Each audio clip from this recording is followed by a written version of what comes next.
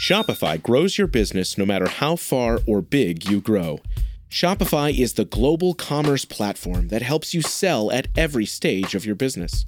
Whether you're selling your fans' next favorite shirt or an exclusive piece of podcast merch, Shopify helps you sell everywhere. Shopify powers 10% of all e-commerce in the US. Allbirds, Rothy's, Brooklinen, and millions of other entrepreneurs of every size across 175 countries. Plus, Shopify's award-winning help is there to support your success every step of the way. Because businesses that grow, grow with Shopify. Sign up for a $1 per month trial period at shopify.com/income, all lowercase. Go to shopify.com/income now to grow your business, no matter what stage you're in. Another day is here, and you're ready for it. What to wear? Check. Breakfast, lunch, and dinner? Check. Planning for what's next and how to save for it? That's where Bank of America can help. For your financial to-dos, Bank of America has experts ready to help get you closer to your goals. Get started at one of our local financial centers or 24/7 in our mobile banking app. Find a location near you at bankofamerica.com/talktous. What would you like the power to do? Mobile banking requires downloading the app and is only available for select devices. Message and data rates may apply. Bank of America NA, member FDIC. This is a Crowd podcast.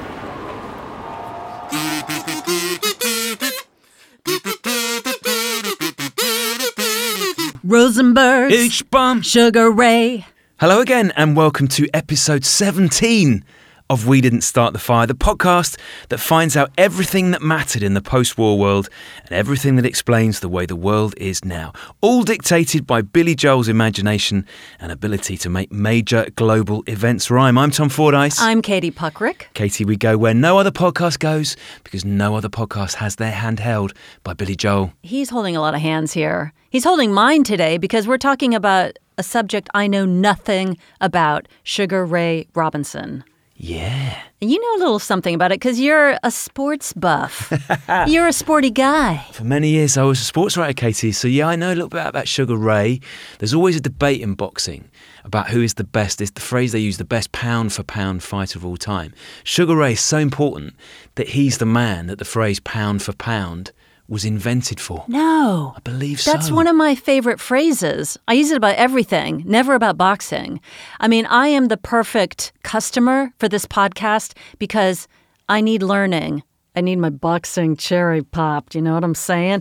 And we have the perfect man to do it. He is a sports journalist and commentator. He's popularly known as the voice of British boxing. It is Steve Bunce, a.k.a. Buncey. Welcome. What a delight to be on this show. And I'd like to start, if I might finish with it as well, I might do it twice, with a Billy Joel story. Oh, yes, yeah. Please. Major boxer.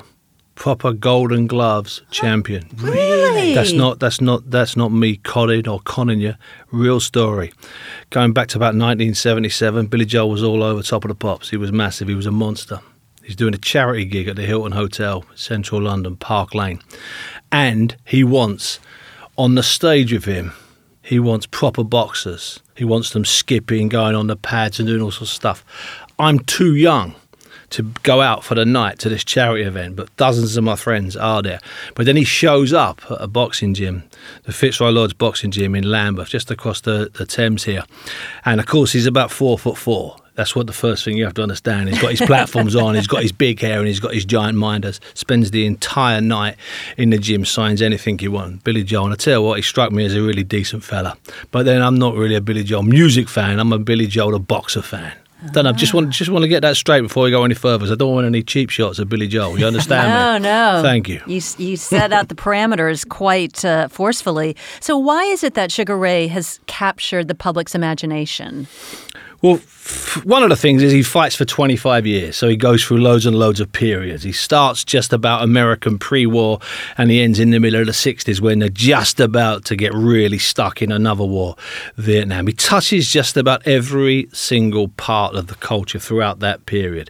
His friends are part of that period. You know, him and Frank Sinatra are buddies. It's not rubbish. They didn't meet once or twice at fights in Las Vegas. They're friends. Frank went after hours to Ray's bar, to Sugar Ray's bar in Harlem. That's a fact. That's what they did. They bedded women together. They socialized together. They spent time together. If ever Sugar Ray had a problem, a race-related problem, invariably it was Sinatra who sorted it out. That's culturally why. And if you want to ask boxing-wise, it's because of just this endless list of fights that he had. And it's fights against great fighters, not 3, 4, 5, 6, 7, 8 or 9. Loads of fighters fight 10 good fighters in their career. Some even fight 15. He fights about 35 to 40 named fighters, either guys that were world champions or would go on to be world champions or had been world champions. Giant names. Inside boxing, these are the greatest names through a 25-year period. And also within about a 20-pound weight difference. Now, bear in mind, modern boxing is separated by 3 pounds. Over a 7-pound difference, you're talking about 4 weights. No, Sugar Ray fought over 3 weights that took in about nearly 2 stone. And he was involved in these just enormous events. Events that, what we say in sport, and Tom will know this, is events that are front and back page. So even though he might have fought 17 or 21 times in one particular year, his fights were still front and back page. And he had this entourage. You know about the entourage? I'm probably jumping right to the end of the pod, but I don't care. It's just the way it works. He had 2 guys for his hair. 2 different guys for her hair. One for the treatment and one for the cutting. Yeah. He had 2 different types of dance instructors. Oh, because he was a dancer as well. He was a great dancer, yeah. There's a suggestion that he could have been the greatest dancer of all time instead of the greatest fighter of all time. So, Bunsey, have you seen, and I don't know if you've had a chance to see this, Tom, but he has this tap dancing session with Gene Kelly. You can find it on YouTube. And he's just incredible. And in fact, I was reading about him, and he said that his dance training was even harder than his training for boxing. Because he had to stop using muscle memory. So shoulders and backs and arms, that's all stuff he'd been used to using since he was 12, 13, 14. And he had to train his legs to do stuff differently. But this was totally different training. It was concentrated just on his legs, just in a room, no distractions. And it really got to him. I tell you what he had. He sort of had no attention. He had this attention problem. He couldn't really do very much for very long. Right. He had to move on. I mean, there's so much we can talk about here, Katie. It feels like we should go back to the start because Sugar Ray's life seems to be cut from the same cloth as so many other African Americans at that point. So he grows up in Georgia. His dad is a cotton and peanut farmer. And then they are part of the great migration northwards to the industrial cities. They go to Detroit. He follows several fighters, most notably Joe Louis, the Brown Bomber, the big heavyweight from the 20s and 30s, in fact, all the way through to the 50s. This migratory path that he took and dozens of other very famous black American fighters took is a bit confusing, so much so that there are a couple of suggestions about his age not being quite what it's stated to be, him being younger and him being older, take your pick. And also in his first autobiography, and I don't know how many there were, there's certainly a couple, he claims he's actually born in Detroit. I think in the third autobiography, he claimed he was born in Harlem. I mean, basically, there wasn't a lot of fact-checking going on in the American publishing business in the 50s, obviously. But no, this is this incredibly hard upbringing, and then his father stays behind. Oh, because he moves with his mother to Harlem. No. First of all, they go to Detroit. Right. And once he gets to Detroit, it's that the opportunities allegedly, are better in Harlem. Harlem's the magnet. It was the hub. It was the center. It was the center of the black American world. I mean, this was such a thriving metropolis inside a metropolis that there was just golden opportunities. The streets were paved not necessarily with gold, but certainly with, some high quality silver. So everybody would migrate towards Harlem. I mean, the activity coming out of there, and if you look at some of Ray's early influences, I mean, he's rubbing shoulders with the greatest dancers, the greatest singers, the greatest entrepreneurs, the greatest hairstylists, the greatest this, the greatest that, and they're all part of this area, this business in Harlem, this black thriving business that existed in the late 40s and into the 50s. And how does he, as a teenager, get into boxing? He decides he likes what Joe Louis is doing. This is when he was with Joe Louis out in Detroit. He walks into a gym and he's got some skills. He gets spotted by several people. He then finds out he can make a few quid on what we call bootleg shows or shiner shows or smokies, whatever. They've got different names for them. But basically, where you're fighting illegally. You're fighting without a license, but you're getting paid money. He's actually making money. He can't believe he's making money. I mean, he's making, in some fights what his mother's making, taking in washing and doing menial jobs around different parts of Harlem. He's making more in one night than she's making in a week. So he comes in through the back door. And of course, back then, he's not yet Sugar Ray Robinson. He's still a man called Walker Smith Jr. And how does he get his new name? Well, again, it depends what autobiography you want to use, and you can take your pick. But I think the general consensus is there was a guy called Ray Robinson who also fights for the same gym as he fights for. And Ray Robinson's not there, but a guy called George Gainsford has Ray Robinson's medical card / fight pass in his pocket. And it was that night, allegedly, after that one particular fight somewhere in New York, or take your pick, that's when Gainsford decides that he is so sweet, he's as sweet as sugar, and that allegedly how the sugar got attached. Now, I've got to be honest with you. I mean, we're all friends here. If you did some forensic work on that, you'll probably find about 99% of what I've told you there is absolute rubbish. But it makes no difference because it's established rubbish. You understand me? It's because somewhere he stops being Walker Smith and he becomes Sugar Ray Robinson. That's a fact. How he got there, it's one of about 30 different routes, but he got there. That's all you need to know. He is now established as Sugar Ray Robinson. What does he look like in the ring then, Steve? Because there's certain fighters we can go back and we can watch all their fights. The greats who come along in his wake. But because of the way boxing was covered then, the way technology was, there's some footage, but there's not heaps of footage. So take me and Katie ringside when he's fighting. What does he look like? What are we seeing? And some of that footage is that horrible, herky-jerky black and white stuff that's just not... You can't really get a sense of it. You can break him down. You can break Ray down. His feet are always set perfectly. Now, if we had time, we could pull up 1,000 pictures of Sugar Ray Robinson fighting, stills, mostly black and white. In every single one of those pictures, his feet would be in the right position. Now, that's virtually impossible to be able to do that. I don't know another fighter. So his balance is perfect. Part of that is maybe this dancing thing. He's got this incredible balance. He's got this tiny waist. Okay, he's got these very long legs, and he's also 6 foot. Now, for a welterweight, that's a man that weighs 10 stone 7. That's hefty. The average welterweight would be about 5'9", 5'10". But he's 6 foot for a good part of his career, for a very big part of his career. And he looks a bit like a butterfly swimmer. Anybody listening that will know the difference between a butterfly swimmer and any other athlete. They've got no waist and they've got shoulders that look like they borrowed 5 people's shoulders. They're vast. And then he's got perfect hair that was barely ruffled in 200-odd fights. And when he moves, he's so smooth. He's poised, he's balanced. And there's a big debate in boxing whether Sugar Ray Robinson was the best boxer, the best fighter, the best stylist, the best this, the best that. I happen to think, and it's not necessarily a really popular view, that he was a great puncher, a really lethal puncher. And the reason I say that is that it's the balance. The power comes from your balance. Otherwise, every single great fighter in history would just look like a weightlifter. And Ray Robinson doesn't look like that. I doubt he ever used a weight in his life. And when you read some of the interviews with the men he met, they talk about all sorts of things. They talk about the arrogance, they talk about the speed, but what they all talk about, even if it's grudgingly, because he whipped them, is the power. So he's coming up, and in his ascendancy, he's there just holding his own and getting better and better, and I guess going up through the ranks in terms of who he's boxing. And so what are some of the key matches for him?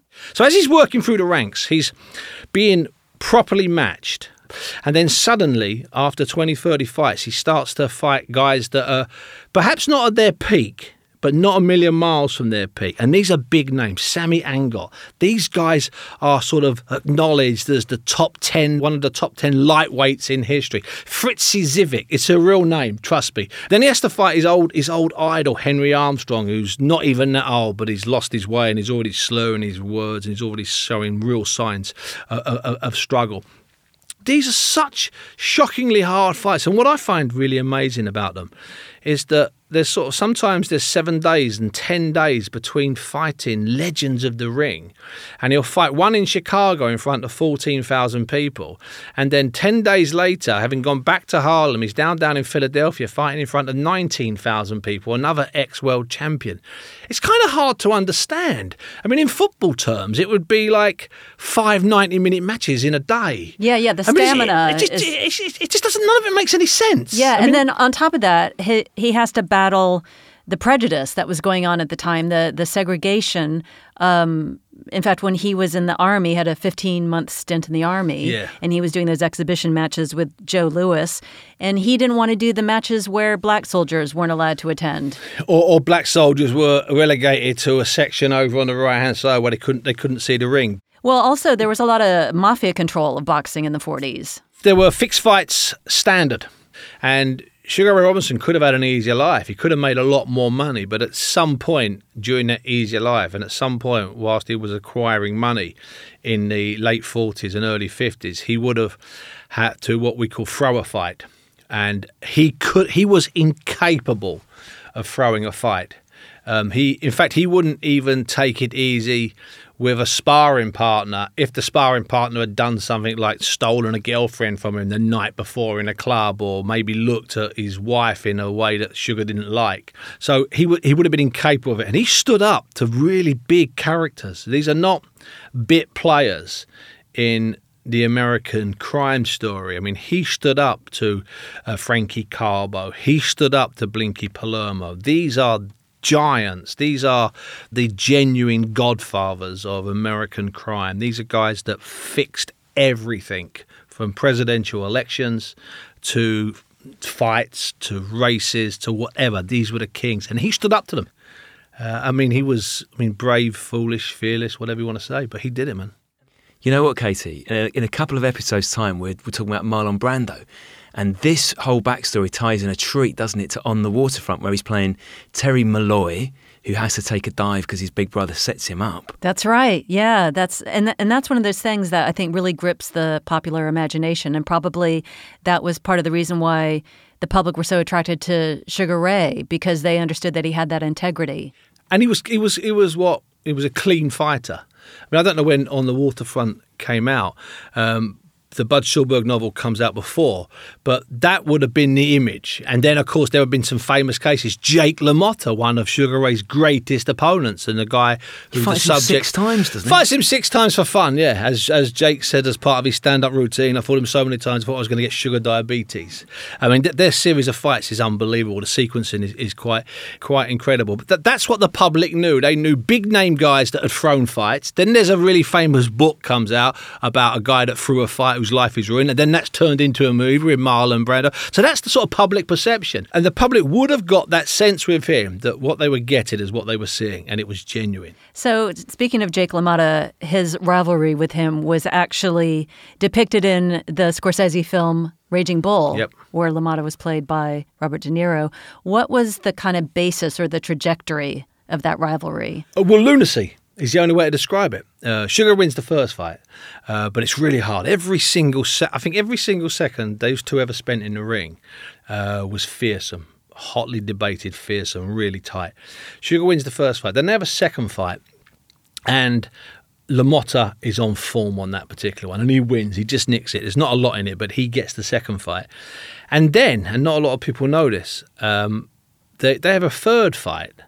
But in between the second fight and the third fight, Ray Robinson has another fight about 1,000 miles away. And then they fight again. He fights Jake LaMotta 20 rounds, someone in the middle for 10 rounds, all in a 21-day period. I mean, this is... I'm not being funny. I don't know. I mean, I don't know if us three in this room could have 3 marathon recording sessions in 21 days and be okay. These guys are going These guys are going 30 minutes, 10 3-minute rounds, and they're travelling all over the place. I mean, it's just hard to get your head round. I mean, he did lots of things like that, but that particular one is the one that gets me, is he gets this, that's his first loss. When he loses to LaMotta, that's his first loss in whatever it is, 100 fights or 98 fights or whatever it is. The numbers just become ridiculous. It's his first loss, and he's so angry. He's so angry. So instead of just training for a rematch, he's already committed to another 10-rounder so he could pick up a few more dollars because he's spending money like it's going out of fashion. What's he spending money on? Oh, man, just about everything. He's spending money on keeping women places. He's spending money on his wife. He's spending money on sending money occasionally to his first wife. He must have had the worst series of accountants over a 25-year period because he's forever getting bills from the tax office that are out of all proportion. So he's spending money that's going out of fashion. So he has the second LaMotta fight, commits to another 10-rounder here, comes through that, gets to the LaMotta third fight, and then marches on. And I don't know when he fights after that. He probably fought 10 days later. I mean, you can't... How does your body take it? I mean, I'm around fighters all the time, and I see them come out of the ring in hard fights, hard 10-rounders, good fighters against good fighters. And they need 2 and 3 weeks to recover before they can get out of bed. It's just staggering. How's America consuming this revolutionary fighter? I'm guessing there's no fights live on TV. So are you reading about him in your paper? Are you maybe going, because he's fighting so many times, are you getting a chance to see him in the flesh? In the flesh. Part of it, Tom, is in the flesh. That's why he's fighting so many times. That's why he's averaging 20-odd fights a year. And that's how it goes. And also, and this is one of the greatest topics in 50s America, I love this, 50s and 60s America, the sports writers were gods. If I'd have been born in America in the 50s or 60s, I would have retired by 40. We missed out, Bunty, didn't we? Tom, I am assuring you, these guys were gods. They had syndicated columns that were read by millions and millions. And they would go to these fights and they would write these pieces. And that was gospel. I'll be honest, my mind is being blown. I need to take a few moments while we have a quick ad break. Sports stars. They're like superheroes. But they're actually real. Which is why we've made a podcast about them. You see, they've all got a story. But too many of these stories were cut short. Kobe Bryant, Payne Stewart, Flojo, Phil Hughes, Justin Fashanu. We're writing episodes about all of them. And sadly, many more. Death of a Sports Star, a new series from Crowd Network.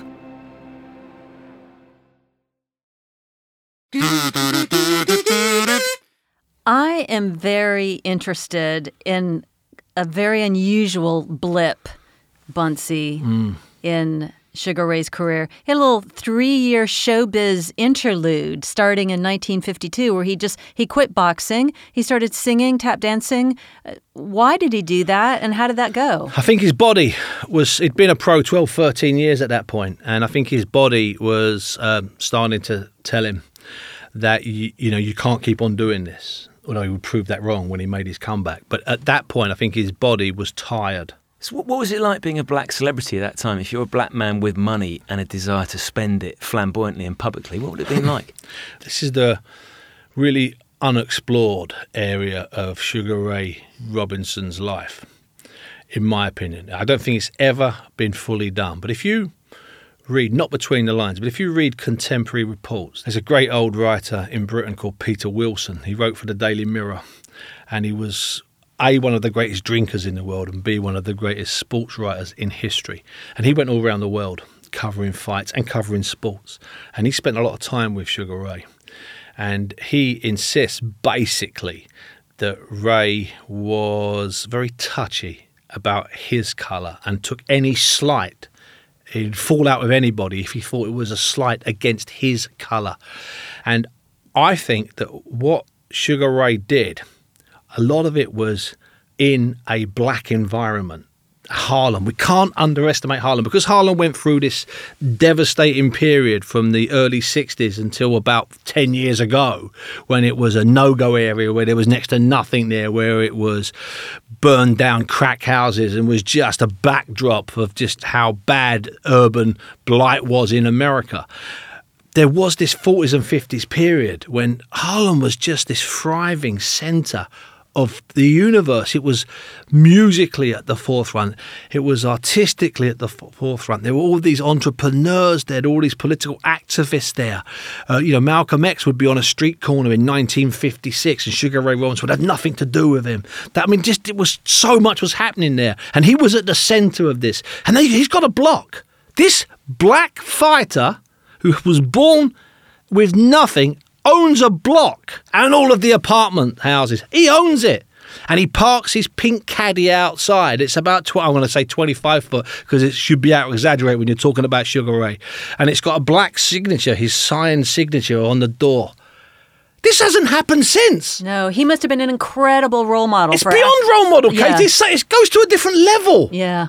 How do you measure it? I don't know.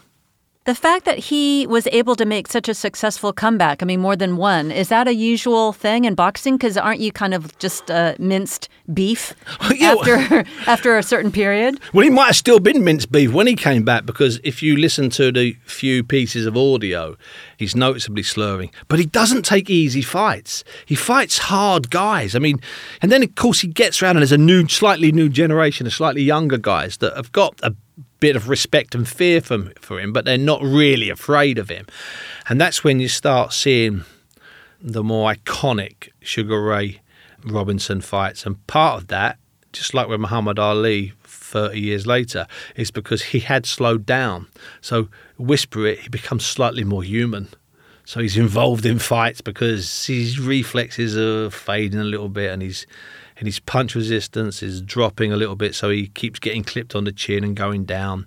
And he's maybe not got as much power as he had 7, 8 years, 9 years, 10 years earlier. Peter Wilson always talks about how in 1949 that was the greatest Sugar Ray, and yet some of the most iconic and brilliant fights are in 58, 59, 8 or 9 years after Peter Wilson claims was his peak. It's a life touched by tragedy as well, Steve, isn't it? The fight he has with Jimmy Doyle in 1947, and he wouldn't have been the first and certainly not the last fighter to be involved in a fight where one of the protagonists later dies of the injuries he received. How did he deal with that?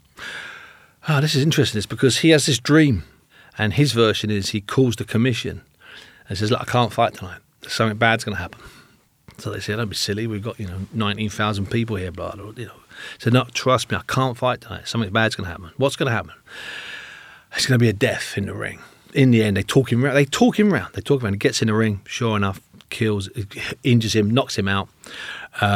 17 hours later, he dies, and that hurts Sugar Ray because he knows that he's had this vision. He had that premonition. Proper premonition. This is not like, I don't feel good about this today. Right. Like you do when you go into a bad Indian restaurant or a bad chicken house and you think, you know what, I don't really trust this. No, not like that. No, he's had a really bad feeling about it. He knows he shouldn't be in that ring. He knows it. And it's afterwards that, again, one of those classic Sugar Ray things. Did he give Jimmy Doyle's mother / widow all the money from the fight, or did he just pay for them to have a house?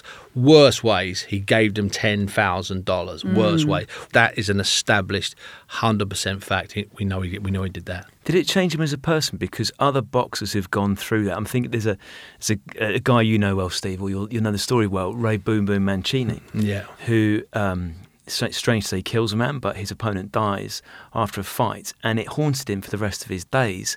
Not only because he thought about, and the referee killed himself in that, commit suicide as a result of that. So it had this lasting legacy, and people, Katie, would go up to Ray Boom Boom Mancini in the years that followed and ask to see the fist that killed his opponent. He could not shake that one moment off. That's grim. So how was Sugar Ray about it?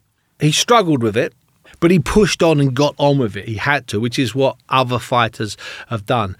And in fact, Sugar Ray, there's a dual personality to Ray Robinson. I don't doubt that he wasn't well for a lot of his life, and I really mean that in the nicest possible way. He talks after the fight when there's an inquest. I'm not sure if an inquest might be too strong a word, but he has to go in front of the commission. The coroner says to him, "Was there anything you could have done? You could see he was hurt," and Ray Robinson says something along the lines of, "Well, I'm in the hurt business, or I get paid to hurt people," which sounds incredibly cold, but that's what it is. You know, I've been sitting down at ringside for 35 years, and the two men or the two women I'm watching coming together in the middle of the ring are there to hurt each other. I mean, I can try and make a case for it being the beautiful science, the sweet science. I can try and make a case for it being the art of self-defense. I can make all of those cases. I'd be lying. Man A is trying to knock out man B, or woman B is trying to knock out woman A. It's that simple. I'm knocking someone out invariably, and I don't mean to laugh, very entails hurting someone. So Ray Robinson knew, but he did suffer from that. And I think it's bizarre, but he might have looked after Doyle's family better than he looked after his own family. We can draw a line under that. Sugar Ray Robinson looked after the man he killed in the ring's family better than he did his own. I think that's established. Yeah, there's this really sad story, Casey, isn't there, about Sugar Ray in 1965, and he's bankrupt. He's lost all that $4 million, whatever it is he's supposed to have owned. He gets given an award, a sort of pat on the head, and he takes it back to his apartment. Oh, it's at Madison Square Garden. It's Sugar Ray Robinson Night at Madison Square Garden. Have you watched it? Have you watched it? I haven't seen it, no. You know that expression, you watch something through your fingers? Oh, my God, it's cringe. hot because the four people that are there all hate him. I know they hate him. And they've got robes on and gowns on. Oh, it's the tackiest thing in the world. And they give him this ridiculous sort of 9-foot tall trophy. But it's the looks on their faces and the white knuckles as they're... The gritted teeth. Oh, God, and they hate him. And so Tom, you were saying he gets this trophy back to his apartment. Back to his apartment and doesn't have a stick of furniture to put strong enough to take the weight of this trophy. I went looking for that trophy 10 years ago. I was trying to get a Sugar Ray Robinson book off the ground about 10 years ago, and never got it off the ground. But I went to Harlem and saw there's a little plaque on the wall there, and I always had in my mind, everyone I asked about that trophy, and it's never been found. Now I don't know if it's out there. It might have just fallen apart for all I know. But wouldn't it be lovely to find that trophy somewhere? That'd be gorgeous, wouldn't it? And of course, now that trophy would be worth millions to a collector. And back then, I bet he pawned it for $50. I'm saying 25. One of the things that I found really poignant when I was reading a little bit up on him was he was so loved. He was even given a standing ovation during his last match in 1965 when he was being creamed by a less than elite boxer, but people just kept jumping up and applauding him. That last fight, Joey Archer, I mean, that's his 14th fight of that 1 year, 65. And Archer, I don't know if Archer holds him up. That's an expression. I don't know if Archer holds back a little bit, but Archer's not a puncher. Archer hadn't not dropped anybody since 1960. And yet he drops and hurts Ray, and I can't watch. There's a couple of clips of that. I can't really watch it, but my understanding is it's a full-on shellacking, a full-on beating, and Archer probably could have stopped him, but probably didn't. He probably held back. I think he held back a little bit. But if he'd have won that fight, here's the mad thing: a man called Dick Tiger was ringside, and Dick Tiger was the middleweight champion of the world at the time, and the winner of that fight was going to get a crack at Dick Tiger. So had he won that fight at 44, 46 years of age, in what would have been his 203rd or 4th fight, he would have fought for the title again. What's his legacy, Steve, as both a boxer and a black man? Well, I'll deal with the second part of that first. I know he doesn't get the recognition he deserves as a black athlete and as an influential black figure, not just in Harlem, but across America. In fact, probably across the world, to be honest with you. He doesn't get that recognition. He doesn't get the respect he deserves. As a fighter, there's no problem. I mean, anybody that wants to tell you that he's not the greatest fighter of all time has an agenda. I mean, he was a flawed individual. Let's get that absolutely right. He did have some problems. He was tricky with his friendships. He let a lot of people down, sons, wives, multiple lovers, business partners. He basically knocked just about everybody, as they say. And then, of course, there's the stuff that's established, and that's the domestic abuse stuff, which is there. It can't go away. It won't go away, and it shouldn't go away. But by the time he was lashing out of his fists at his wife and other girlfriends and partners, he was already ill. He had already taken too much punishment. That's not an excuse. That's a fact. But Sugar Ray Robinson is without doubt the greatest fighter of all time, but a massively flawed individual. Mr. Steve Bunce, I feel like I've been at the knee of a master storyteller with you today, and I feel like I've been in the boxing ring with Sugar Ray, and I'm knocked out by his charm and by his talent. Thank you very much. No, thank you too for having me. It's been an absolute delight and a pleasure. We'll do part 2 tomorrow. I have to say I'm a little bit punch drunk after that discussion of boxing and also the marvels, because I don't think I've ever appreciated boxing so much as a sport, but I can see that above and beyond the skill of Sugar Ray, there's also just the glamour. You know, he's such an aspirational figure.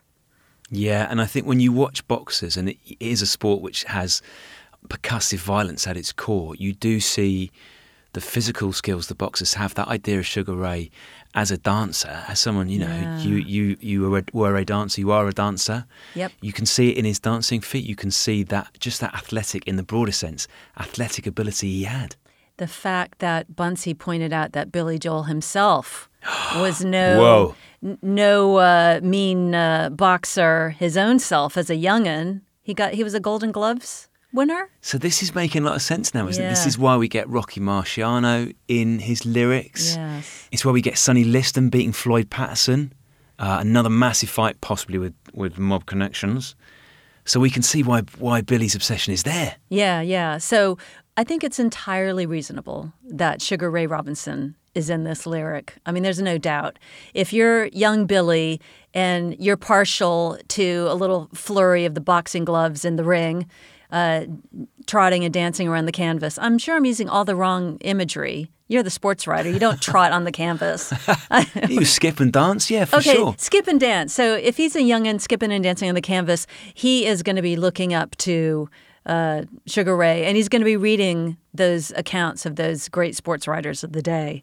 So yeah, I think it's understandable that this fellow is in the lyric. Yeah, I agree. So that is lyrics/episode 17. And Katie, where does Billy take us next? Billy takes us to episode 18, which is Panmunjom, which is where the Korean War armistice was signed. So we're going to get into the nitty-gritty of the actual fight in the Korean War. The Forgotten War. Wow. Okay, I'm looking forward to that. If you'd like another podcast to listen to, there's a natural one to tell you about here. That is Death of a Sports Star. Real deep dives into the lives of sports stars we loved and we lost too early, including Sonny Liston, an amazing episode about Sonny Liston, who we've talked about on this pod. If you want to find it, just search for Death of a Sports Star in all your usual podcast places. And if you want to keep up to date with We Didn't Start the Fire, you can track us down on social media at Spread That Fire. Please subscribe, leave us a review, and if you feel like writing us a fan letter, you can email us fire@crowdnetwork.co.uk.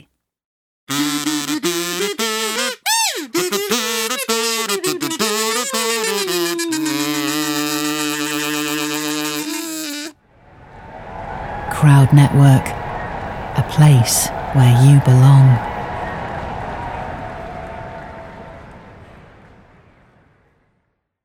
Hello, this is Gary Chahot welcoming you to check out the French History Podcast. Our main show covers the history of France from the first humans until present. If you liked Mike Duncan's The History of Rome and wanted a similar program covering the land of beauty, culture, and love, we are exactly that.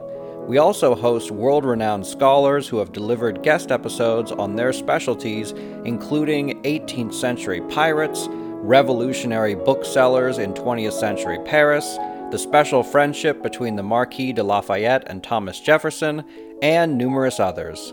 Learn what you love and listen to the French History Podcast today.